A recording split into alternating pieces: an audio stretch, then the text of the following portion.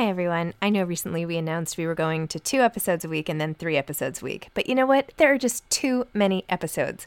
So we are going back to 5 episodes a week. Still a reduction from 7, but there were just too many interviews scheduled, and I didn't want to make all the authors wait for too long. So I hope you can keep up with me. Listen to 1 a week as you're on your way to work or on your way home or putting your kids to bed or whatever it is you're doing. Moms Don't Have Time to Read Books, now 5 times a week. I'm Sandra, and I'm just the professional your small business was looking for. But you didn't hire me because you didn't use LinkedIn Jobs. LinkedIn has professionals you can't find anywhere else, including those who aren't actively looking for a new job, but might be open to the perfect role, like me. In a given month, over 70% of LinkedIn users don't visit other leading job sites. So if you're not looking on LinkedIn, you'll miss out on great candidates like Sandra. Start hiring professionals like a professional. Post your free job on linkedin.com/people today. Hey, it's Ryan Reynolds, and I'm here with Keith, co-star of my upcoming film, If, only in theaters May 17th. Do you want to tell people the big news? All right, I'll do it. Sign up now and you'll get unlimited for $15 a month and 6 months of Paramount Plus Essential Plan on us. MintMobile.com/switch. Upfront payment of $45 equivalent to $15 per month. Unlimited over 40 gigabytes per month. Face lower speeds. Videos at 480p. Active Mint customers by 531.24 get 6 months of Paramount Plus Essential Plan. Auto renews after 6 months. Offer ends May 31st, 2024. Separate Paramount Plus registration required. Terms and conditions apply if rated PG. Imagine the softest sheets you've ever felt. Now imagine them getting even softer over time. That's what you'll feel with Boll & Branch's organic cotton sheets. In a recent customer survey, 96% replied that Boll & Branch sheets get softer with every wash. Start getting your best night's sleep in these sheets that get softer and softer for years to come. Try their sheets with a 30-night guarantee. Plus, get 15% off your first order at bollandbranch.com. Code BUTTERY. Exclusions apply. See site for details.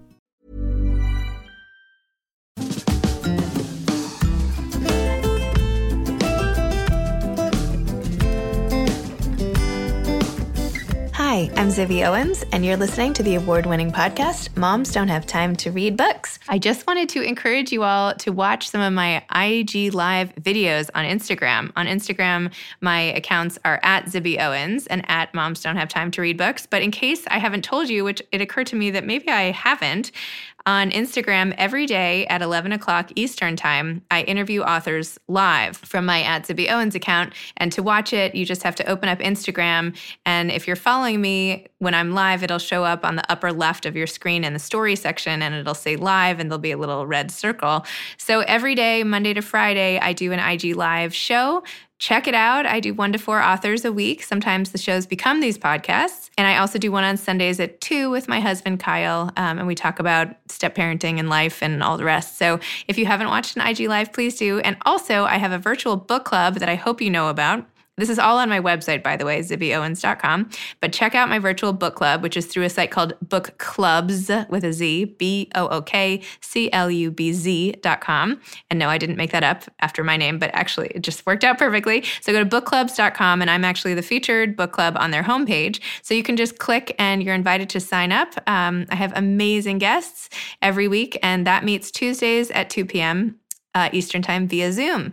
So please don't miss out on all these other offerings for all of you guys who are loyal listeners to Moms Don't Have Time to Read Books. And always feel free to check out my website at zibbyowens.com to find out what I'm up to and what else you can do. Oh, and also sign up for my newsletter. In my newsletter every week, I give updates on the latest, the book recommendations, all my podcasts, all my IG Lives, my book club, and any other fun information, plus usually some list or article or something that I think would be helpful. So also sign up for my mailing list if you get a chance. Okay, that's enough for me. Now go listen to this episode. Today's sponsor is Violets Are Blue, which is an organic small batch skincare company that gives back to women in treatment for breast cancer, started by a breast cancer survivor herself. 10% of the Violets Are Blue earnings go toward skincare packages that they donated to women on their first day of treatment at Mount Sinai in New York City.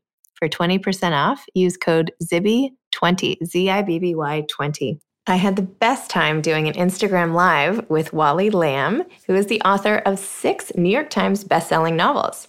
I'll Take You There, We Are Water, Wishin' and Hopin', The Hour I First Believed, I Know This Much Is True, and She's Come Undone. I Know This Much Is True and She's Come Undone were both selected for Oprah's book club. Lamb also edited Couldn't Keep It to Myself and I'll Fly Away, 2 volumes of essays from students in his writing workshop at York Correctional Institution, which is a women's prison in Connecticut, where he's been a volunteer facilitator for the past 17 years.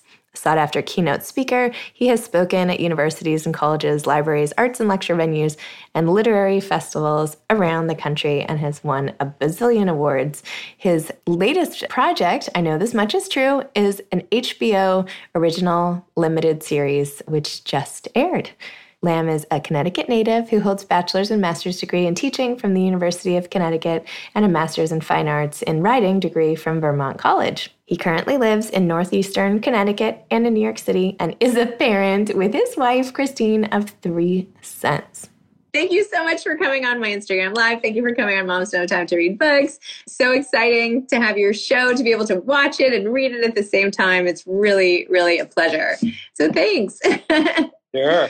So just because the show has just come out, what is it like for you? Your book came out so long ago, and now suddenly here's the show. What does that feel like for you?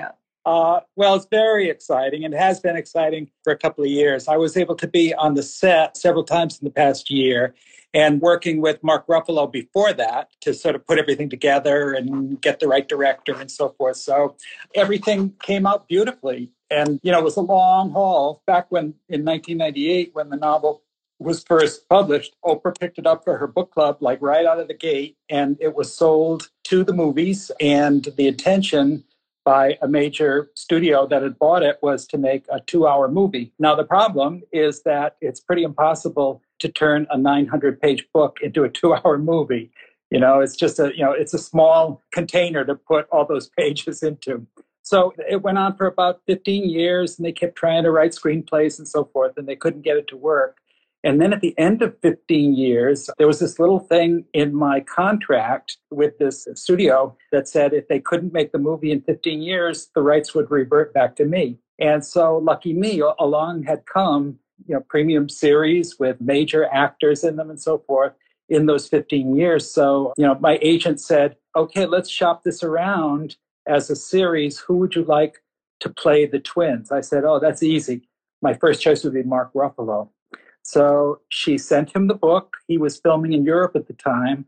About maybe a week and a half later, I get this unbelievably sweet email from him saying, Wally, I'm a slow reader. I'm only half of the way through, but I already know I want to do this. He said, these are my people. He says, this is the family that I come from and the place I come from.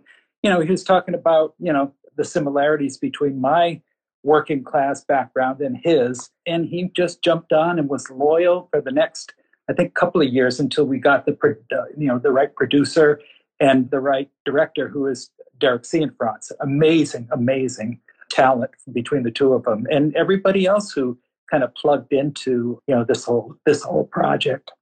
Wow. So this is like the one example of why it's great that the film industry can be really slow. Because, it's like you tried to fit a round hole in a square peg 15 years ago, and now finally you just didn't know that pegs came in this size. So it's great. That's exactly right. Yeah.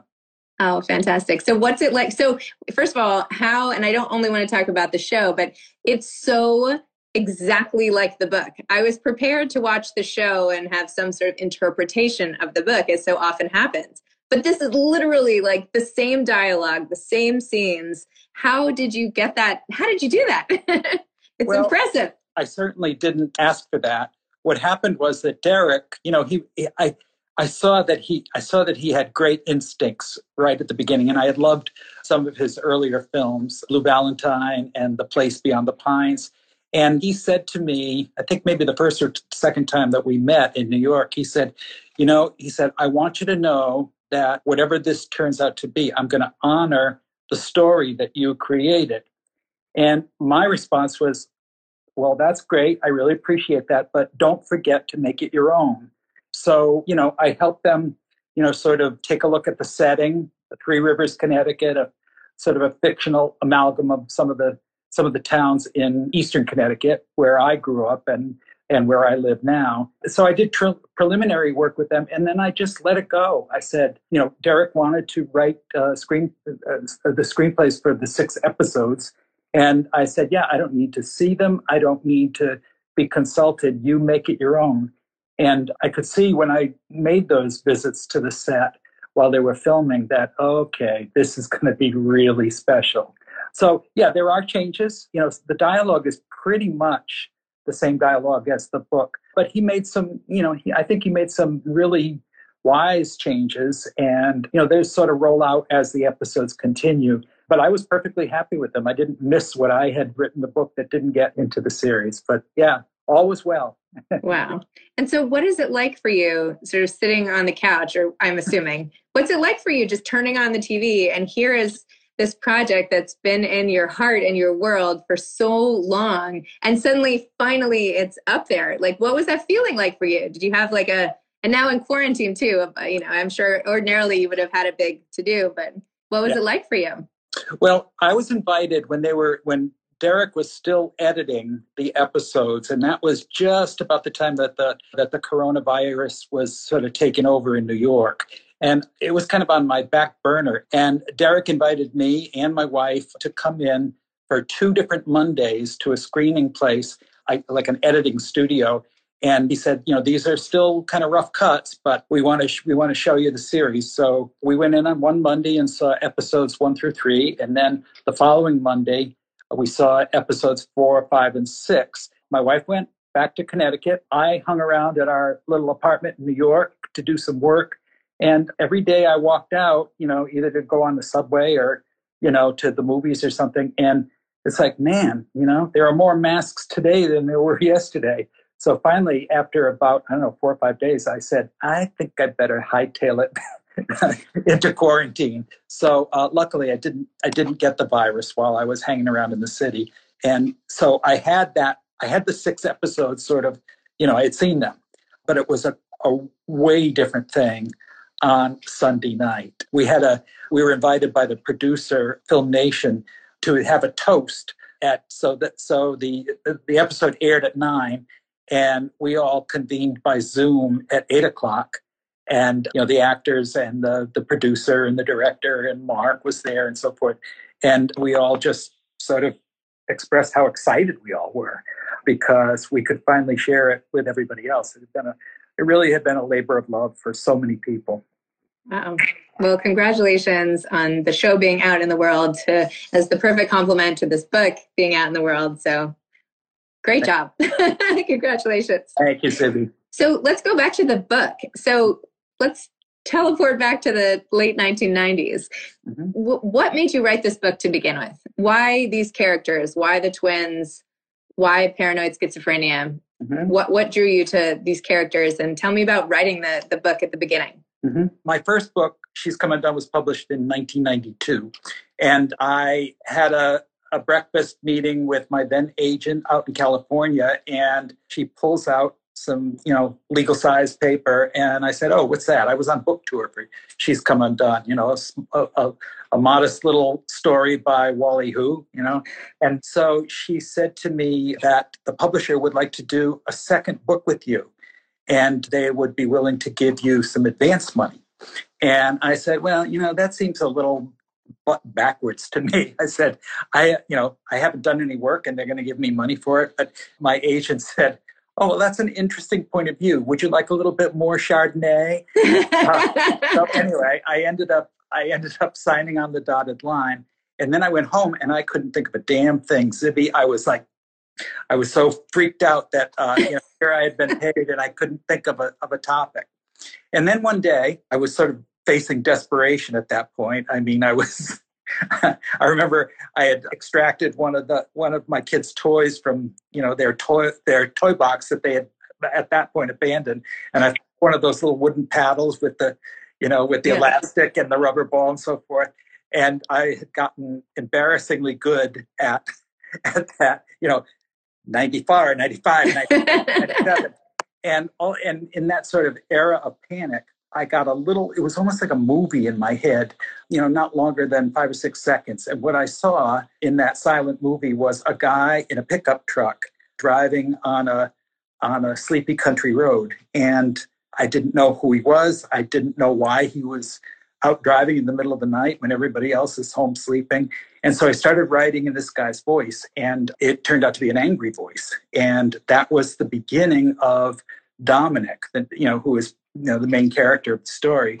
And I didn't know at that point he had a brother. I didn't know certainly that he had a twin brother. But the more I wrote, the more that character revealed himself to me.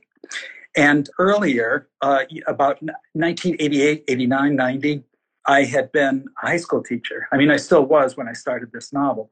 But I was running a writing center, and we were writing across the curriculum. So I had a history class come in, and they had been studying the Great Depression. And I said, well, I think I'll create a program whereby people who had been teenagers during the Great Depression and are now, elderly, retired, and so forth, I'll have them come in, and the kids can interview, these different subjects. So they came in. There was a 3 or 4 day program, and the first day there was a guy he was a little bit unusual. He didn't say anything, and finally I said to him, Mr. Mayock, would you like to, tell us your story of growing up during the Great Depression? And at that point, he took off his dark glasses, and he had a missing eye, and he uncrooked his arms from he had his hands in his armpits, and I saw that he had a missing hand. And he proceeded to tell us a story about how he had been a pacifist in World War II, and he had studied his Bible, and from that Bible, he had, God had spoken to him that if he could make, a huge personal sacrifice, then he could stop the war. And so I saw all my high school students looking at each other like, so anyway, he was coming back the next day, but none of the kids wanted to work with him. They were too freaked out. So I started talking to him, and I got to be friends with him and learn his very sad story. He had been locked away in the state hospital for the mentally ill for years, for decades. And he had gotten out back in the 1980s, I think.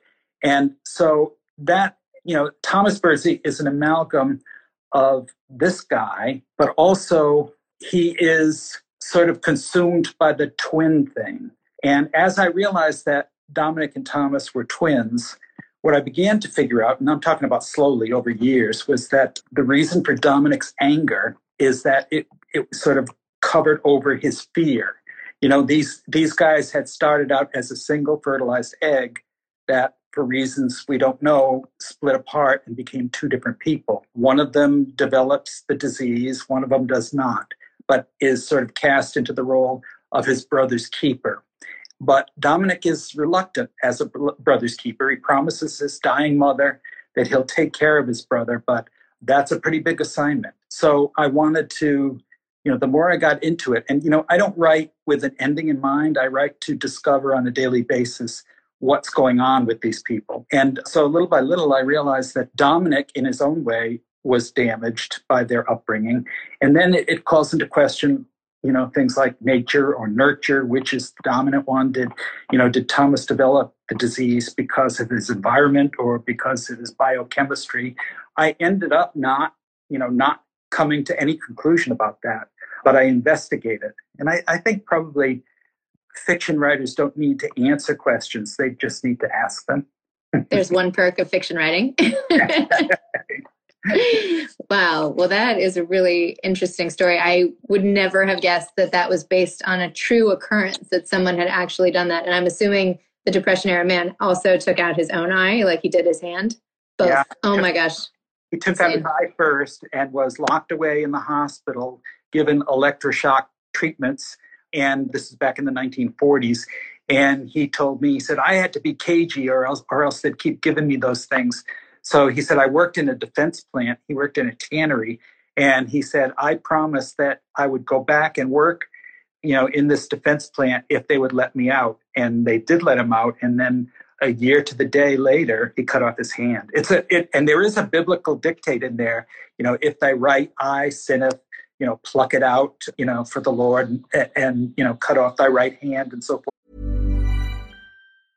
I'm Sandra, and I'm just the professional your small business was looking for. But you didn't hire me because you didn't use LinkedIn Jobs. LinkedIn has professionals you can't find anywhere else, including those who aren't actively looking for a new job, but might be open to the perfect role, like me.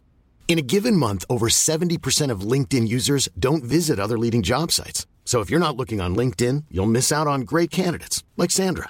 Start hiring professionals like a professional. Post your free job on linkedin.com/people today. Hi, I'm Daniel, founder of Pretty Litter. Did you know cats tend to hide symptoms of sickness and pain? I learned this the hard way after losing my cat, Gingy. So I created Pretty Litter, a health monitoring litter that helps detect early signs of illness by changing colors, saving you money and potentially your cat's life. Pretty Litter is veterinarian developed, and it's the easiest way to keep tabs on your fur baby's health right at home. Go to prettylitter.com and use code ACAST for 20% off your first order and a free cat toy. Terms and conditions apply. See site for details. There's never been a faster or easier way to start your weight loss journey than with PlushCare.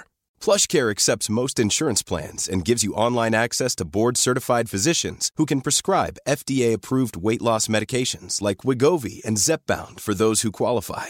Take charge of your health and speak with a board-certified physician about a weight loss plan that's right for you. Get started today at plushcare.com/weight loss. That's plushcare.com/weight loss. plushcare.com/weight loss. I do. When I went on a book tour back in 98, 99, I had many people come up to me from the audience afterwards and say, did you write that based on so-and-so?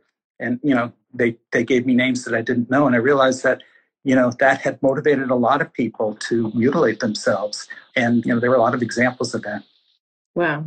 When you were on book tour, did people ask if you shared some of these pacifist beliefs? Yeah. And I was, this was in the time after the Gulf War, but the wars were still stirring around, and I was very candid about that. Yes, I do feel that war is a waste, and I still feel that way. And so, ironically, here's this guy, Peter Mayock, who was certifiably crazy, and to some people, and yet he and I thought alike in terms of politics. Interesting. When you were working on this book, did you have to do a lot of research on paranoid schizophrenics, or did you go? I know you've done a lot of in-depth work at different prisons. Did you do similar work at state institutions like Hatch and all the rest? No, what happened was, I had grown up in Norwich, Connecticut, which housed the largest state facility, for the mentally ill. Huge campus, lots of different buildings and so forth. And when I was a kid, I would be riding in my parents' station wagon in the back seat. And whenever they drove by this facility, I would be curious about it and a little bit scared by it, but also fascinated. And it just seemed mysterious to me. I never walked the grounds until I started writing this novel. I learned somewhere along the way that my own grandfather, my maternal grandfather, who was an Italian immigrant, had been housed in the last years of his life, not only at that prison, but in the forensic building, with the bars on the windows. He had committed a criminal act against my grandmother. He had a brain tumor, and it had turned him violent, and he tried to kill my grandmother. I knew my grandmother and loved her very much, but my grandfather, I didn't know at all. Deep, dark family secret. Sort of old school Italians. You didn't talk about the shame of this and so forth. So I didn't know anything about him until I was about a teenager. So in some ways, I think I was reaching out, without realizing it while I was writing that. I think I was reaching out to create a grandfather in the vacuum of the one I didn't know anything about. But of course, the grandfather I created is not a nice guy. I was going to say, you could have made him a little warmer and fuzzier if you were going to make yourself a grandfather. But yeah. But anyway, it came from that too. My curiosity about mental illness. Did I do a lot of research? Well, the first research I did was I got myself a tour of the Norwich State Hospital in its closing days. It was closing down building by building. I think there were 2 buildings left. And this was it would have been the early 90s. And during the tour that I got, I buttonholed a psychiatrist who happened to be walking by, and I was introduced to him. And I said, "Hey, Doc, I got this character." And at that point, I had started writing Thomas, but I didn't know, what his mental illness was. And I said, so this guy is saying this and he's doing this and so forth. And he was the one who said to me, sounds like paranoid schizophrenia. So now it was incumbent on me to learn all I could about that disease. It's not in my family, thank goodness, but I really felt like, I needed to do my homework. And the best homework, I mean, obviously I read a lot of books, I read a lot of articles, but the most useful research I did was talking to people, family members of people who have this disease, psychiatric nurses, that kind of thing. Wow. And then you end up writing a 900-page book about it. How did you do that? How did you keep it all straight? I know you said you didn't have an ending in mind, but yeah. Was this like did you write it by hand? Did you write it on the computer? Did you have papers everywhere? Like, what was it like, and how long did it take for you to craft the whole narrative? Yeah. Well, She's Come Undone, my first novel, I had written all in longhand with big pens and loose leaf paper. But then I got, very modern with number 2, and I had one of those 800-pound computers with dot matrix printer and all that kind of stuff. And so I started writing, with the technology that was available at the time. And it just sort of lived in the hard drive of my computer for years.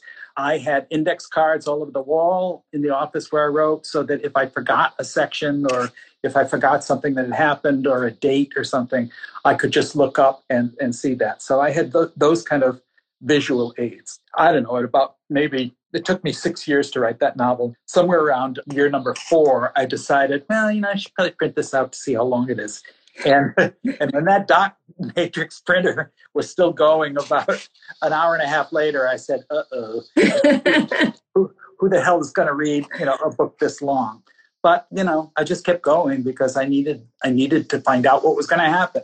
And when it came in at about 900 pages, with a great deal of trepidation, I sent it off to my editor, and she said the whole story was worth it, and they were gonna print it, with some editing, but as is. So, wow, that's lucky. Amazing. It wasn't luck. It's really fantastic. I wonder if that would happen today, if editors would be like, sure, no problem, 900 pages. I feel like it's harder and harder to do that. But yeah, I think because of the technology and maybe other factors too, I think all of our attention span is sort of reduced from what it used to be. But I don't know. Thank goodness, too, Film Nation and HBO decided to go with a 6-episode series as well. That's true. Although when it ended on Sunday, I was sad. They, sometimes they do 2 at once in the beginning, but no, just 1 at a time. So we have to wait. Yeah. How did you always know you wanted to be a writer? Like, is this something that you always aspired to, or like, how did you end up doing She's Come Undone? How did not to take too much of your time, but just how do you realize you're such a gifted writer? How does that happen? Well, first of all, I would quibble on how gifted I am or not. I always feel sort of apologetic about anything that I've written. I hate it when I go to a reading of a book that I'm giving a reading of a book that I've published sometimes years before. And I hate it when people are sitting in the audience reading along from their copy of the book, because I'm still fixing it, from in front of the microphone. I'm changing this and that and everything because, I feel that my writing is, imperfect. But as far as how I started, I didn't want to be a writer. I talked to a lot of writers who were journaling when they were, 8, 9 years old. That wasn't me. I was too busy, plopped in front of the TV, watching things. But I did always draw. And I love drawing still. I did, when I wasn't watching TV, I was drawing, and sometimes doing both at the same time. And I think that was, without realizing, that was my leg up into preparing to be a fiction writer. Also, as far as She's Come Undone is concerned, I grew up in a very girl-centric neighborhood. I have 2 older sisters. I always wanted a brother. That never happened. And every other kid on the street on McKinley Avenue, where I grew up, was a girl. And there was one boy, Vito Signorino, but whenever I went outside, he used to throw rocks at me. So, he wasn't exactly good material for a playmate. Anyway, so I wasn't really such a lonely kid, but I was a solitary kid. Occasionally I would be, cast in some fantasy thing that my sisters and their friends would be, one time they were they were nurses at a hospital, and they let me play with them so that I could be the patient and they could, give me shots. They would stick, common pins into my arm and stuff like that. But other than that, I would kind of be an observer of their weird games and, play. And so I think that's not a bad thing, if you're going to grow up to be a writer, particularly of a writer of a book with a female character who is speaking to the readers. And so all this is, Monday morning quarterbacking, this is looking back on a life. But I think all of those things, and also the fact that I was a high school teacher for about 25 years, and about maybe 9 years into teaching writing, in the English classroom, I became a writer myself. I hadn't been that in the early years of my teaching. And when I started writing fiction, I threw out all that I thought I knew about how to teach writing. And instead of assigning writing, I would play games with the kids to figure out, so they could figure out what they wanted to write about, or more importantly, what they needed to write about. And so what they needed to write about was themselves, being adolescents. And so now I'm on the receiving end, particularly with the girls, of a lot of confessional kind of writing. And I think that helped me to, I certainly didn't steal anybody's life or story or anything, but I think that helped me to figure out the voice of Dolores in that. Interesting. Wow. Well, I'm glad you weren't. I mean, I can't imagine you being my high school English teacher and then going on to write all these books. I feel like I would be very intimidated in that classroom. Well, they didn't know that was going to happen. Yeah, okay, fine. That's true. Well, once you started writing and realized you were, let's pretend you're not gifted just to make you feel better, but I can believe what I believe. But anyway, let's at least both agree that you are a writer. So now that you agreed that you're a writer, what kept you going? Like, what did you like about it? And what made you keep churning out beautiful books? Or let's not say beautiful books. Okay. What was it about it that appealed to you the most? What did you love about it? Or what kept you coming back to starting new projects? I think, and this has happened with every single novel that I've written. I think I'm working on number 7 right now. But starting novels is always difficult for me. I spin my wheels for a long time before I get traction on something and start going. And I have to fall in love with and in worry about the character in whose voice I'm speaking. It's only then that I can sort of move forward. And like I said, I don't plan out, a plot line, or I don't know what the climax is going to be that I can write toward. I'm sort of envious of writers who can do that, but that's not me. And so it's the daily discovery. And on the best writing days, it's the surprises that occur in the middle of the writing. I'll maybe plan out what's going to happen, and then all of a sudden it turns into something else. And I like chasing those surprises. I certainly didn't write for royalty checks or anything like that. I still don't. I'm not a very good money manager. My wife is, she's the controller. She's the accountant in our relationship. So she handles that. That's how I do it. Sorry. I just want to know what your latest book is about. Yeah, I can talk a little bit about that. I realize I write to address my fears lots of times. And one of my biggest fears when my kids were little, and now that I have little grandchildren, we have a grandson who's 5 and 2 granddaughters who are 2 years old and I think 7 months old. Oh. And so my fear has sort of been relegated to fear of my grandchildren's safety. And what I'm writing about is a guy, in the voice of a guy who is incarcerated, doing a 3-year prison sentence for involuntary manslaughter because he has backed his car up without realizing that one of the kids was there. So it's a dark beginning, but I'm rooting for this guy, and I'm rooting for his marriage, which is crumbling because of this. And I'm also, I've done that volunteer work in the prison, so I have that kind of knowledge, even though I, volunteered in a women's prison, but, I've got, a lot of the material about, the restrictions and the craziness and the abuse of power that goes on in prison. So I'm writing both his prison experience and what happens when he gets out of prison. Wow, it sounds really good. Well, whatever happens while you're spinning your wheels, you end up with these great ideas. So I guess that's just part of the process. Okay. Hopefully that'll continue.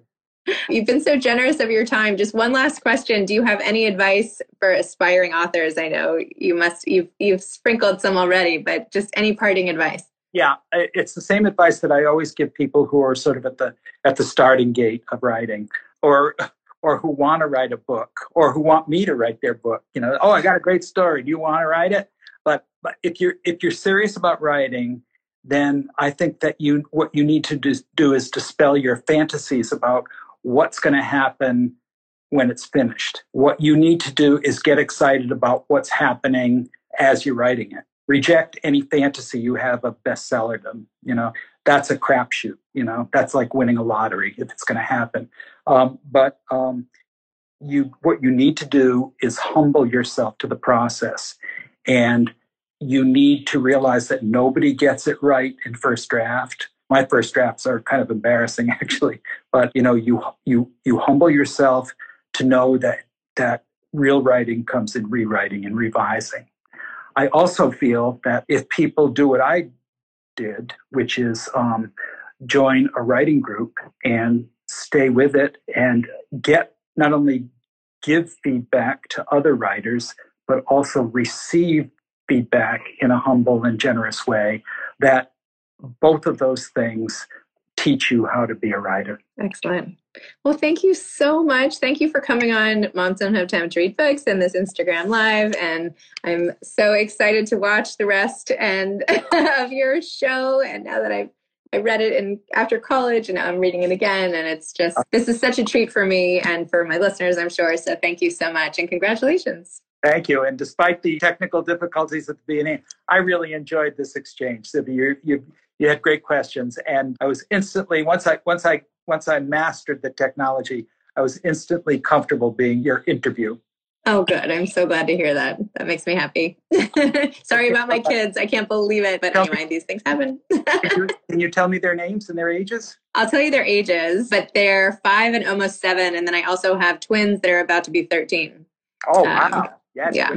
Identicals or fraternal? Fraternal, boy, girl. Although I do have identical twin uncles. So I had them in mind as I was reading about Dominic and Thomas. So my wife and I are doing, our grandkids live in New Orleans, and we're doing like literacy lessons. We have class with our 5-year-old Ethan every weekday, and sometimes on the weekends too. Oh. That's a lot of fun. That's so nice to do that. Yeah, no, I try to homeschool, and I don't know who's more frustrated, them or me, but I don't know how people do it. I don't know. Just doing our best every day, one day at a time. Well, thanks so much. It was really fun, and have a great day. And I'll be watching this Sunday again, every Sunday till it's over. Thank you very much. And I just want to tell all your listeners and your viewers to stay safe and stay healthy. Thank you. And to you too. All right. Thank you. Bye. Thank you. Thanks again for listening to my podcast, Moms Don't Have Time to Read Books. If you liked this episode, please follow me on Instagram at Zibby Owens and at Moms Don't Have Time to Read Books, and sign up for my mailing list at zibbyowens.com so you can always hear about the latest things I'm up to. Thanks a lot. Today's episode has been sponsored by Violets Are Blue, the organic small batch skincare company that's giving back to women in treatment for breast cancer. Use code ZIBBY20 for 20% off violetsarblueskincare.com. Thanks so much to Steve and Ryan at Texture Sound for the sound editing. And thank you to Morning Moon Productions for providing this fantastic intro and outro music. Thanks for listening. You could always email me at zibby@zibbyowens.com.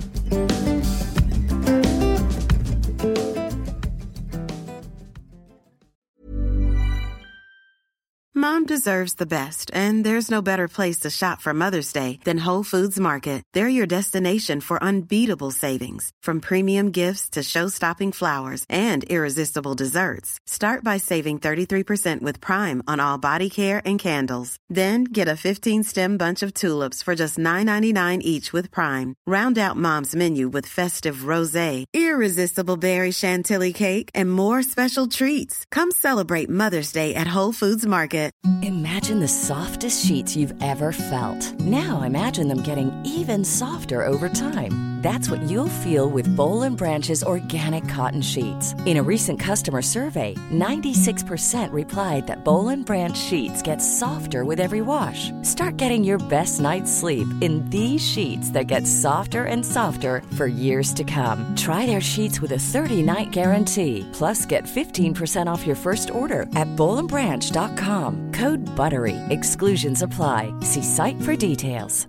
Hi, I'm Daniel, founder of Pretty Litter. Did you know cats tend to hide symptoms of sickness and pain? I learned this the hard way after losing my cat, Gingy. So I created Pretty Litter, a health monitoring litter that helps detect early signs of illness by changing colors, saving you money and potentially your cat's life. Pretty Litter is veterinarian developed, and it's the easiest way to keep tabs on your fur baby's health right at home. Go to prettylitter.com and use code ACAST for 20% off your first order and a free cat toy. Terms and conditions apply. See site for details.